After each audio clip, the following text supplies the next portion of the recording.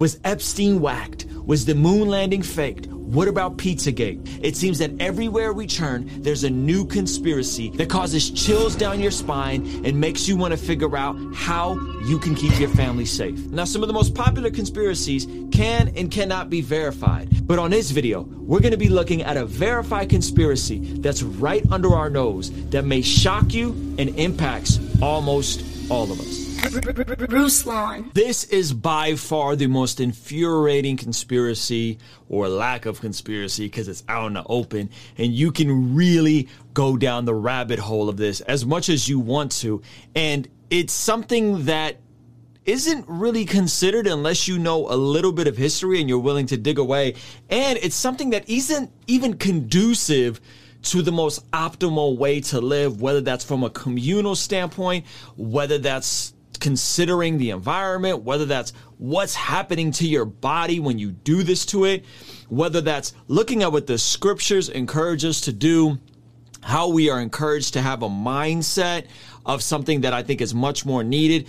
This really touches every single area of our lives. And it's something unexpected. It's something that you wouldn't even consider until we look into it and really break it down. And it's something that's happening right now in many areas that we live in, and we don't quite understand what's happening. When we look at the crazy housing prices that we've seen since 2020 and beyond, when we look at how migration patterns have changed, a lot of this doesn't make sense when we pull back and look at things globally. And if you haven't figured it out yet, the conspiracy is how utterly goofy and backwards our American housing and zoning laws are. Now, I know what you're thinking. You're like, wait a minute, Ruslan, what are you talking about? Zoning laws? Yes, zoning laws.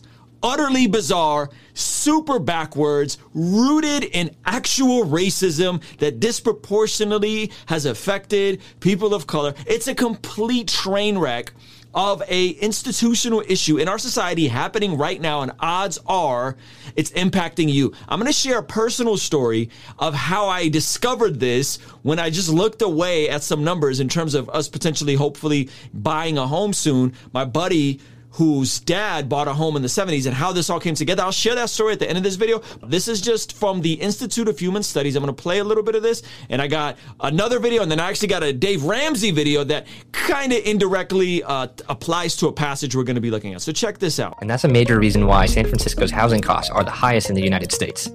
Cities across the country have begun to build out by heavily regulating the ability to build up, creating scarcity at attractive city centers, and bidding up the price closer to city downtowns. And so the supply has not kept up with this increasing demand. You want people to live in dwellings that have a minimum size, but the consequence of that is people who can't afford that minimum size won't be able to live in those dwellings. And so what are they going to do? Is there a logical stopping point to minimum housing sizes? Why don't you make the minimum house size 2,000 square feet? Then we'd all live in palaces, or 4,000 square feet. Let's make everybody in New York City live in a single-family home. That'll solve the problem. Single-family zoning laws of the 20s and 30s went a long way to realize the vision of cities held by modernist planners.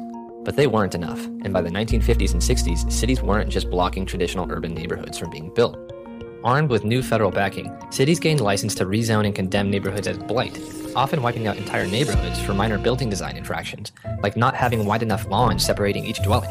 This had the added and often deliberate effect of forcing out poorer minority residents from the city, who tended to live in denser multifamily homes that were disliked by most modernist planners. The explicit reason was... So what's happened in the last 100 years is that the zoning laws have shifted from mixed-use zoning, from multifamily zoning, apartments, condos, so on and so forth, and especially if you're in California, to something that is called to single-family zoning, and it creates a certain barrier between each house. It makes it completely dysfunctional with how far you live away from where you work. The average American commutes 30 minutes to work, so you're sitting at least for an hour a day, the wear and tear that has on your body. And when you build everything as single family zoning, you essentially push all the people that can't afford to buy a home or live in a home out. And we're going to get to how much the size of the average home has increased in a minute in a passage at the end of the scripture. So make sure you watch till the end. Let's watch a little bit about this. To promote safety. Later on, many of these zoning codes were used to segregate populations, either explicitly by race or by cultural backgrounds. So these were also, whether directly or indirectly, were used to push people out either by race or by cultural backgrounds, because a lot of folks couldn't afford to live in this single family zoning that went from folks living in apartments, condos, that sort of thing, to single family homes where everything is just spread out and is basically our modern suburban neighborhoods. In place of these neighborhoods, the modernists favored further single-family home building. They also favored long, wide streets and narrow sidewalks, with the goal of reshaping American cities around the automobile. They would erect massive civic centers and plazas, sometimes with the primary goal of achieving architectural aesthetic, often forgetting the people they were architecting for.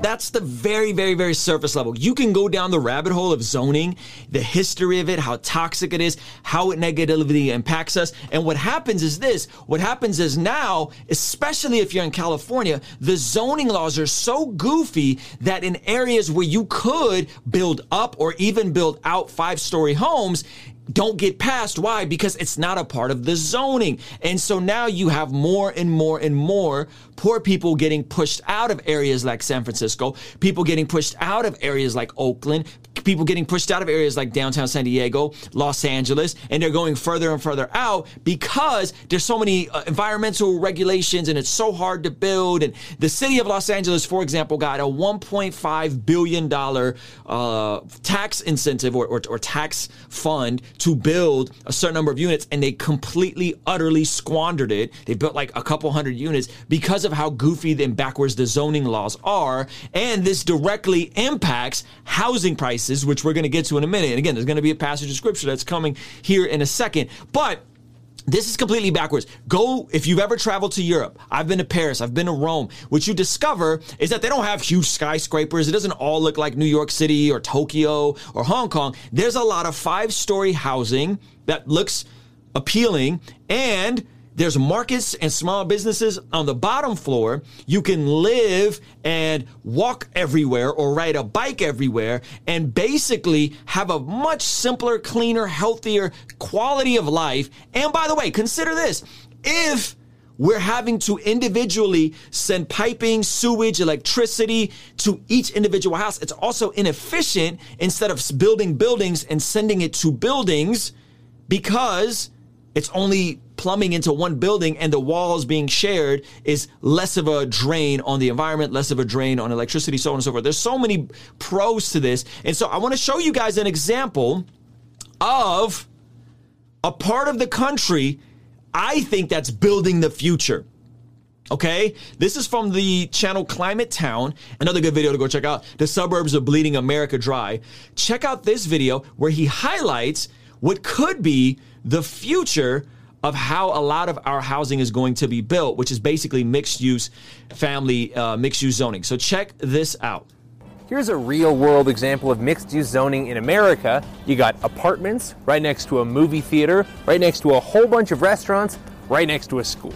Now, this place I'm standing right now used to be a big shitty parking lot for a big shitty mall called Villa Italia. Things had started to change, and by the early 90s, the signs of decline were obvious. Its retail activity peaked in 1994. Actually, it was devastating. We'd have a store leave and not come back, and then another. But once they shut the mall down, they redeveloped this area into a fun, walkable, livable zone that is one monologue away from not one, not three, but 2 grocery stores. And now it's one of the most sought-after areas to live in Colorado because it's kind of fun to live here. And it generates a whole bunch more money for the city than a parking lot for a struggling mall. So imagine living in an area where you can go downstairs, there's a school, there's a Target, there's 2 grocery stores, there's a park, there's a movie theater, there's a skating ring, all within walking distance of you. And this is right outside of Denver, Colorado. I think we're going to be seeing more developments like this. And some people would say, well, man, I don't want to live in an apartment. That's fine. But what you're seeing is that there's actually a demand for people to live in these sorts of mixed zoning areas. It's better for your physical health, and millennials tend to prefer living in a city. However, because the zoning is complicated in cities, more people have gotten pushed out, and so it's more expensive. But Say you're like me. Say you're like me and you're saying, Ruslan, I want to buy a home. We want to buy a home. We want to have a yard for our kids to play in. We want to be able to have my son run around in the backyard, so on and so forth, right? And I'm going to get to a passage and a story here in a second. But I want to point out something that I heard Dave Ramsey say about home buying, because the myth that we see propagated because of zoning laws, because of how hard it is to build houses, because it's tough to build them to make them profitable, because this is happening, a lot of people aren't able to afford to buy a house. And we're saying, well, my parents and my grandparents could buy a house. However, I can't buy a house, so therefore it must be rigged. Okay, and I'm going to give you a real life, real deal numbers example of this in a second. Okay? And I don't agree with everything Dave Ramsey says or teaches, but I think this clip is very, very helpful and is going to tie into a passage in just a second. Listen. The dream house for someone in 1962 was 1,000 square foot, 1.5 baths. The dream home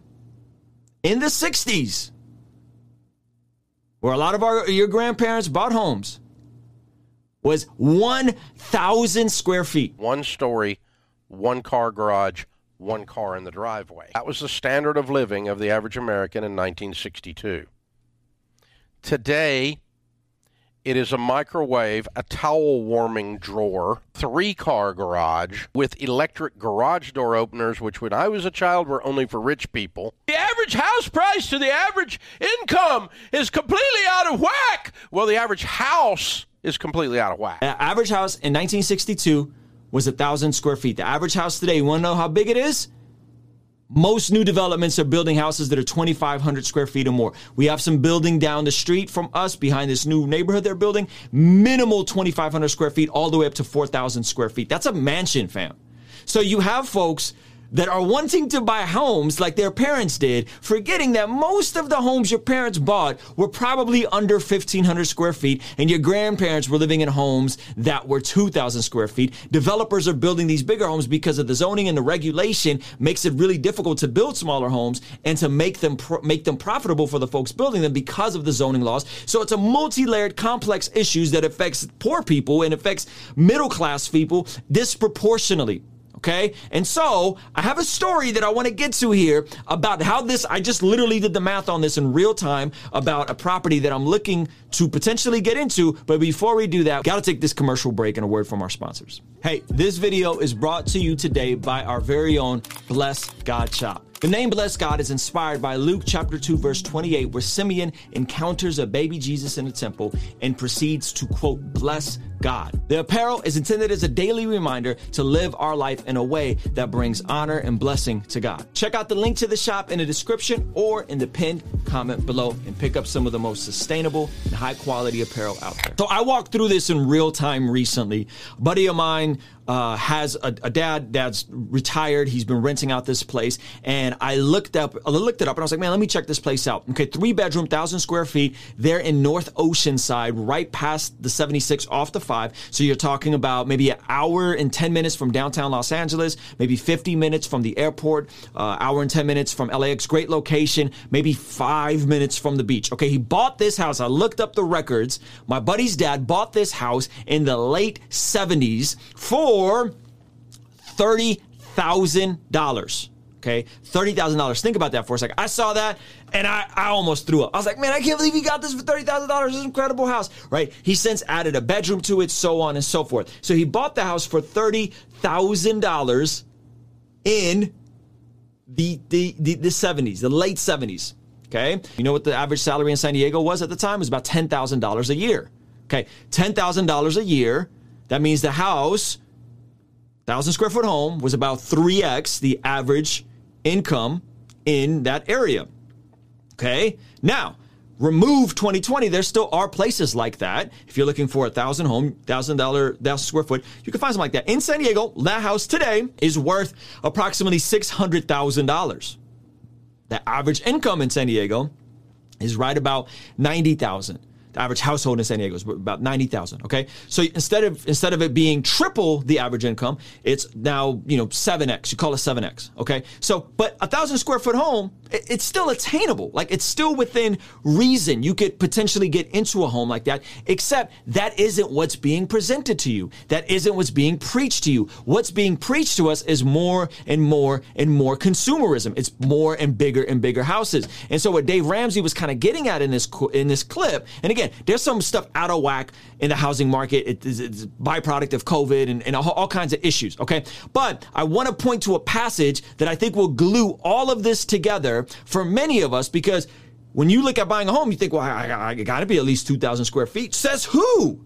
Right? Well, it got to be in this type of, it got to be a single family dwelling. Check out this passage that should sober us. When we read the scriptures, I think we forget the reality that these folks were living under in terms of the real deal persecution many of them were facing, and the suppressive, oppressive government of Rome, and all the nuances that they were dealing with. But check out this passage. This is often misquoted. Right? This is often misquoted and completely missed the context of. But Philippians chapter 4, one of the most popular verses, but completely lacking context. Philippians chapter 4, I'll pick up at verse 10 because you got to read the verse before. This is Paul writing. He's writing the church in Philippi. He says, I have rejoiced in the Lord greatly that now at the length you have revived your concern for me. You were indeed concerned for me, but you had no opportunity. So he's talking about this church that's concerned for him. They want to take care of him. He's an apostle, right?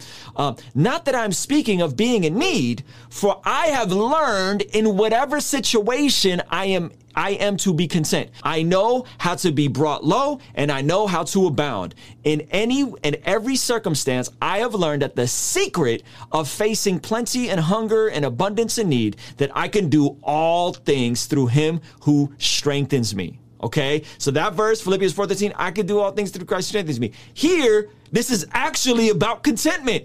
This is actually Paul writing and telling you, listen, I know what it's like not to have a whole lot. I also know what it's like to have and live comfortably. But the secret is that it's in contentment, and through contentment, I can do all things through Christ who strengthens me. That's not a message that we're being preached to in the least bit. And by contentment, what I don't mean is complacency. By contentment, what I don't mean is burying your head in the sand and acting like your problems don't exist. No. It's just being sober with your reality and starting from a place of gratitude, so then you can make the decisions and take the steps you need to take to change your reality. But you can't really begin to change your reality and the way your life is going until you learn to change your own expectations and your own, it's going to be a mean word, entitlement.